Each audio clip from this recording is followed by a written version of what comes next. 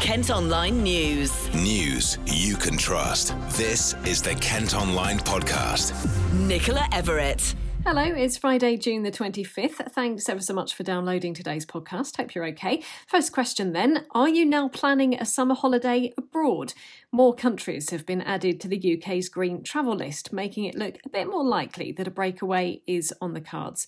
If you didn't hear the news last night, 14 destinations have been added, including the Balearic Islands, Barbados, Malta and Madeira. However, 13 of them are also on a watch list, meaning things could quickly change. Well, travel firms say they've had a surge in bookings, but there is criticism that other places with similarly low COVID rates have been left off the list. Well, throughout the pandemic, we've been hearing from Chris Scoble from Go Scoble Travel Agents in Tunbridge Wells on how the travel industry has been affected. He jumped on his Facebook Live after last night's announcement. We were fairly sure what was going to happen purely because the Northern Irish list came out an hour earlier and the Scottish list, so we're fairly clear that. So, just to let you know, the islands that we can travel to from the 30th of June, I think that's the date, are the Balearic Islands. So we can have fantastic holidays to the very popular Majorca's Balearic Islands.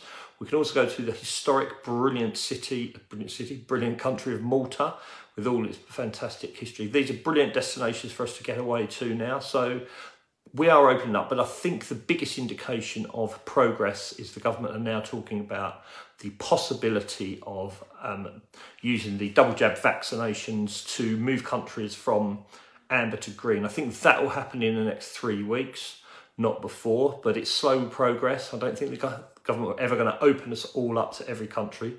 Hold tight if you've got a holiday booked for the Greek islands, because I'm fairly confident that they will happen in August. So Balearics, the Caribbean, Malta, just a few that are now on that list for us to travel to this year. So progress at last for the travel industry, and hopefully we can all get on holiday very shortly. Transport Secretary Grant Shapps has issued this advice to anyone who is planning on travelling. Whoever is booking to go anywhere this summer at all, travel insurance, making sure your flights are changeable, and making sure the accommodation is changeable, all those things are going to be very, very important this particular year. The changes will come into effect at 4 a.m. on Wednesday. Kent Online News. Other top stories today, and a man who drove his car into a group of people outside a pub in Dartford has been found not guilty of attempted murder. 2 men were injured when they were hit by the Ford Fiesta near the Clipper in October 2019. 27-year-old Bradley Knapp, who doesn't have a permanent address, previously admitted causing GBH to one of the victims. He'll be sentenced in October. A popular magician has been found dead hours after going missing from Herne Bay. 46-year-old Martin Collins has performed at hundreds of weddings and children's events in the county. Police say a body was found early this morning, as family have been told the death is not being treated as suspicious. The health watchdog is going to look into concerns about a Rochester GP surgery, as patients say they're having to ring hundreds of times to get an appointment. People have been struggling to get through to the reception at Thorndyke Medical Centre. MP Kelly Tolhurst is demanding answers from the clinical commissioning group, who say staff are working harder than ever to support patients. Any adults who haven't already had a COVID vaccine will be able to use walk-in centres this weekend. At Kent Online, you can see a list of sites in Kent where over 18s can get a jab without making an appointment. Latest figures show 81% of people in our county have had at least one dose, while 61% have had both. Now, 2 years on from a brutal attack on a German student in Canterbury, the Kent Online podcast has been told that fundraising to help him will go some way to removing the stain it left on the city. Daniel Ezzedine has been left with extensive brain damage following the racially motivated assault in the city centre in 2019 when he was just 17. A fundraiser set up by Kent Online to help his family pay for his care has now reached more than £8,000. Paul Johnson lives in Canterbury and raised money shortly after the attack to help Daniel's family stay in London while he was in hospital. I've been chatting to Paul today. He's still in touch with Daniel's family.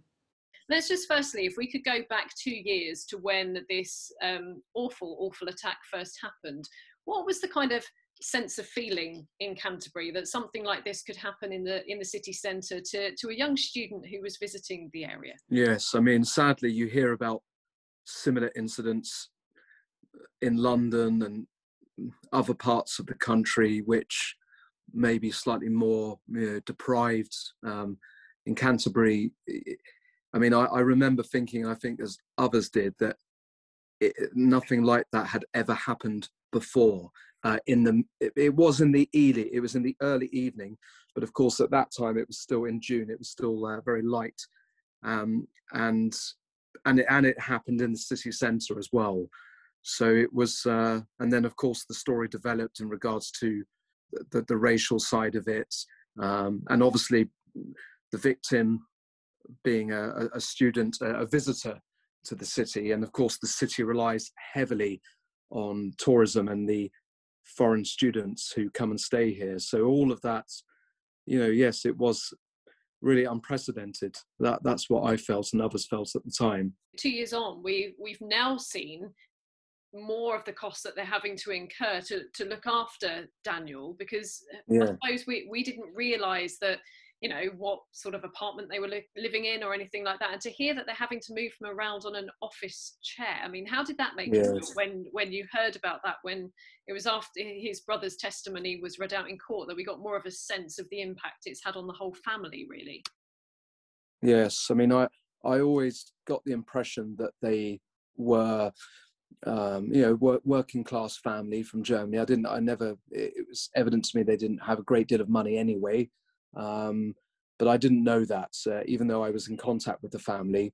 I wasn't aware of that situation, living on, I think, a second floor flat, with probably not much space. So, and having to, he sleeps on the floor, and yes, it was, that was shocking as well. And they're very private people, but they're always available to talk. I only talk to them when it's really worthwhile. So, and to be honest with you, I think one day in the future, I might like to go and visit them, actually, because when I first saw Daniel Ezzedine, he was in hospital, and that was shocking. I've never, ever, ever been into a ward where somebody is on life support. And so, of course, I'll never forget that. And then the next time I saw him, he was better. He was able to, he was propping himself up in bed, but not able to talk. And then seeing the photograph of him, the recent photograph, it made me sad, but I was pleased to see that he had made this remarkable recovery from being given a 30% chance of survival. And when you look at him, he looks, he looks a lot better than he was, but obviously he can't speak properly and can't walk without assistance. So, but yes, I think one day I would like to go and visit them. I know that they would allow me to do that. Yeah, that would be really, really lovely. How much then, can you just give us a sense of how much this money that's been raised so far, and obviously we're hoping the total will keep going up, how much is that going to mean to the family? Yeah, I think it will. They're very private, as I said, and very, very humble people. But I'm not too sure about, I was looking online about the difference between NHS in UK compared to Germany.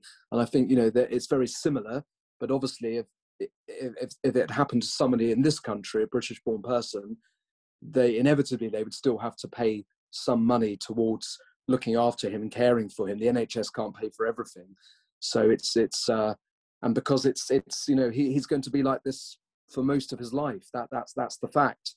So even if it pays for one thing that can help him with, they are very, very grateful. And more importantly, I hope that the people in Germany, because it made the news in Germany, national news, I hope that they find out about the contributions from people of Canterbury, and not let that stain, whenever they hear about Canterbury, or perhaps parents thinking about sending their children, they've heard about this awful incident, but they'll realise, okay, well, the true people of Canterbury, want to help and won't forget about it. Our colleagues at KMTV have also been speaking to councillor Alan Baldock. It's still a big scar for us to drive down. I'm not in the least bit surprised that people will now donate. They will. And even if they can't donate, their hearts go out to the family and the friends of him. And it's it's a shock, and it hangs with us, and it doesn't go away. Well, thank you again to everyone who's donated so far. You can still donate. Just search for the story on Kent Online or via our socials. Kent Online reports. A waste company which is 4 days behind on bin collections in part of Kent has been fined. Ubasa, which is contracted by Tunbridge and Morning Borough Council, has been hit with a penalty for the disruption. Bosses say they've been told it's down to the national shortage of HGV drivers. A racing driver has managed to escape unharmed following a 100-mile-per-hour crash which saw his car barrel roll 6 times at Brands Hatch. 29-year-old Rob Boston was overtaking at the circuit near Dartford when he hit an exit and was catapulted across the track. He says if it hadn't been for marshals, medics and certain safety features, things could have been very different. Residents in a part of Canterbury say they aren't happy about plans to use land near their homes for 6 takeaway-only mobile kitchens. They're worried the site on New Ruttington Lane will cause nasty smells, noise, rubbish, vermin and pollution. The businessman behind the £200,000 proposal insists the food village will comply with all the necessary regulations. More now on news we first told you about in yesterday's podcast. £10 million is going to be spent on helping children in Kent reconnect after the pandemic. The County Council's making the funding available until the end of the summer holidays next year. They want organisations like community groups, charities, leisure centres and businesses to put on events that kids have missed out on. Well, I've been speaking to Sue Chandler, who's in charge of children's services at KCC. We all know that the impact has been quite considerable, and that potential impact is for all children and young people. And obviously, clearly, not all children and young people will have had the negative experiences on all factors. But nevertheless, this is much more than just an education programme. This is a programme recognising that children, for example, recent reports have indicated that very young children are fearful of playing with others. And equally, at the other end of the spectrum, school leavers are finding it very difficult to either find employment or to come to terms with what's involved in going on to further education. And they're not able to widen their horizons in the way that they might have done in previous years by finding work experience or by travelling and things like that. As you say, the £10 million is being made available because this isn't just going to be a council-run project as such, is it? You're wanting the whole community in Kent to get involved. So we're very conscious that we can provide some funding, but we feel that this is something that the whole community in Kent will want to be part of. And we can very much do more if we work in partnership with a whole variety of people. And that's our colleagues in districts, city and borough councils, that's businesses, those people who already deliver projects to young children who might be able to do more with some more funding. And of course, it encompasses some of the educational establishments who have worked extremely hard and are continuing to work extremely hard, and who are doing projects of their own. But in this way, we might be able to help them to do more. Nearly £1 million could be invested to create a coastal destination on Romney Marsh. There are plans for more than 100 beach huts, toilets and changing facilities, holiday lets and a cafe in Littlestone. It's hoped the improvements will make the area a top visitor destination. And look out for the iconic Goodyear blimp this weekend as it travels over Kent. It hasn't been in the UK for 10 years, but will be arriving in Folkestone before heading to Brands Hatch, where it'll provide aerial coverage of the British Touring Car Championship. Kent Online Sport. Cricket first, and Kent's Sam Billings scored 24 runs for England in their T20 international victory against Sri Lanka last night. They reached a rain-adjusted target of 103 with 11 balls to spare in Cardiff. It means England have won the series already with one match still to play tomorrow. Meantime, Kent are back in T20 blast action later. They're taking on Essex Eagles after losing to Gloucestershire last time out. The Spitfires are currently second in the South Group table, and play in Chelmsford gets underway at 7. We'll have details of the result in bulletins on our sister radio station KMFM from 8 tomorrow morning. And Kent's Kate French has been named in Team GB's modern pentathlon team for the Tokyo Olympics. The 30-year-old from Mepham near Gravesend is number 2 in the world rankings and won gold in the World Cup final in May. Her event involves fencing, swimming, show jumping, shooting and running. But that's all for today. Thanks ever so much for listening. Don't forget to follow us on Facebook, Twitter and Instagram. Plus, you can subscribe to the IM News app, and that will give you access to all KM Group newspapers. Just head to subsaver.co.uk.